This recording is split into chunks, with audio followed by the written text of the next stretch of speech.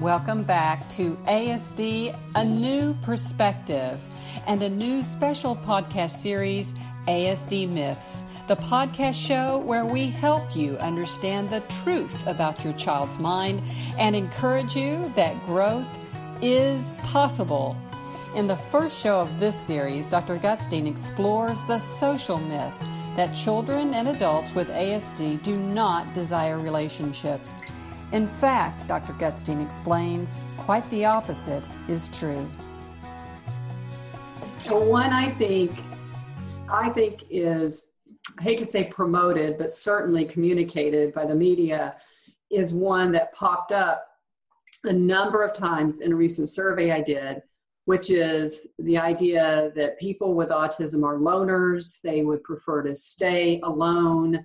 It's an old myth, I feel like, that I heard about when I was growing up, and it kind of stuns me that this idea that they don't have a desire for relationships, when in fact I have found that many, like people do, many long for relationships. Oh, yeah.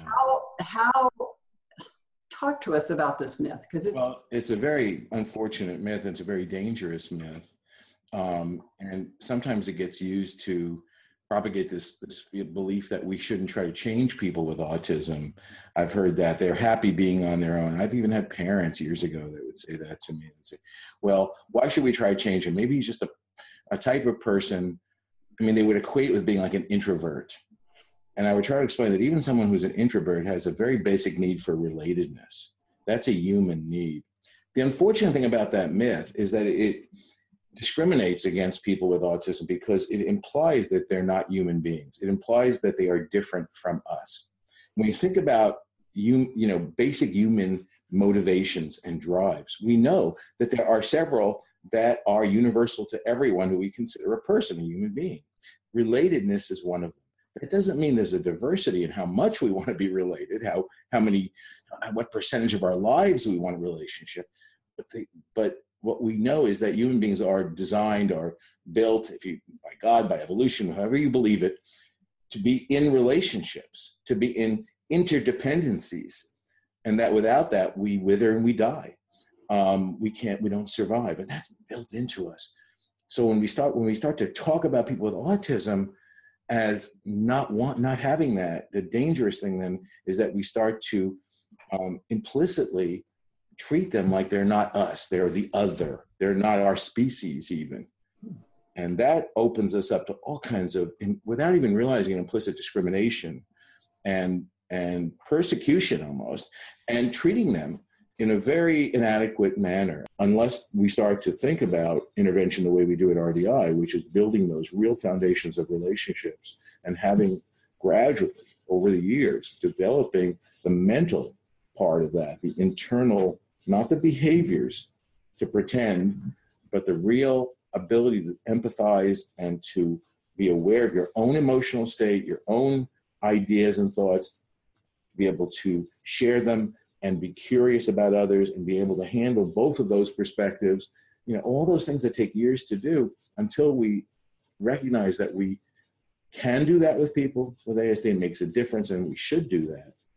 Things aren't going to change. And so you can see why that myth, a lot of times, again, myths are maintained because they let us sleep at night. They let us, pretend that things aren't as bad as they are, until you are the family where you have a child who is so depressed or suicidal, then you can't pretend anymore, unfortunately. And it doesn't have, as I say, it doesn't have to be that way. It's really unfortunate because we know that, we can find ways for people with ASD to have meaningful relationships. We've seen it. We see it all the time in what we do.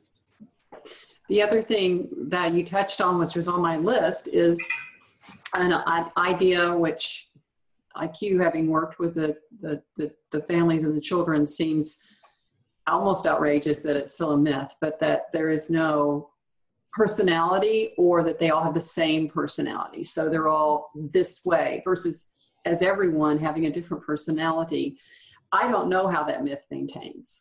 I don't understand it. I think that's right. And I don't think people actually say that, but it's the way they act. And so if you see, like, if you go into a school and you see a school has an autism program, there's an assumption that everyone with autism is going to benefit from the same way of teaching or the same, style of doing things, or learn in the same way.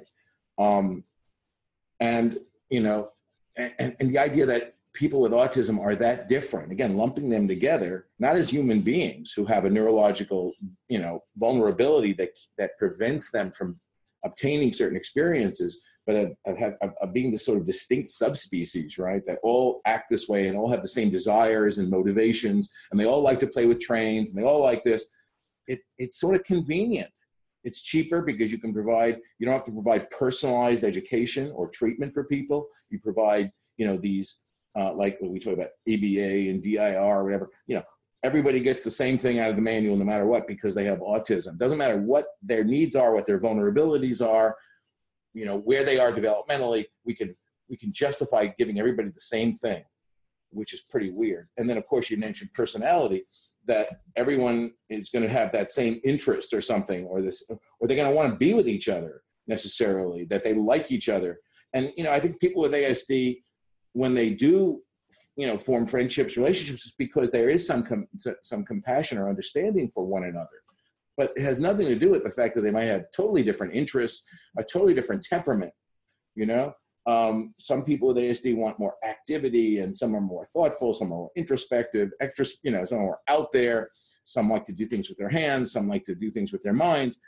And, just like anyone else, there's an entire range of things. I think the problem is because of the impairments that they have, because of the lack of opportunity for growth, that those impairments cover up their personalities, they cover up their individuality, their uniqueness.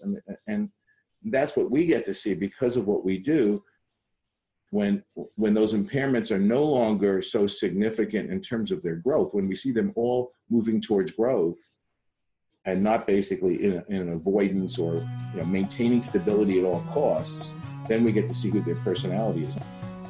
Thank you, Dr. Gutstein, and thank you for joining us for ASD, A New Perspective, and our new special podcast series, ASD Myths, the podcast show where we help you understand the truth about your child, and we encourage you that growth for your child is possible.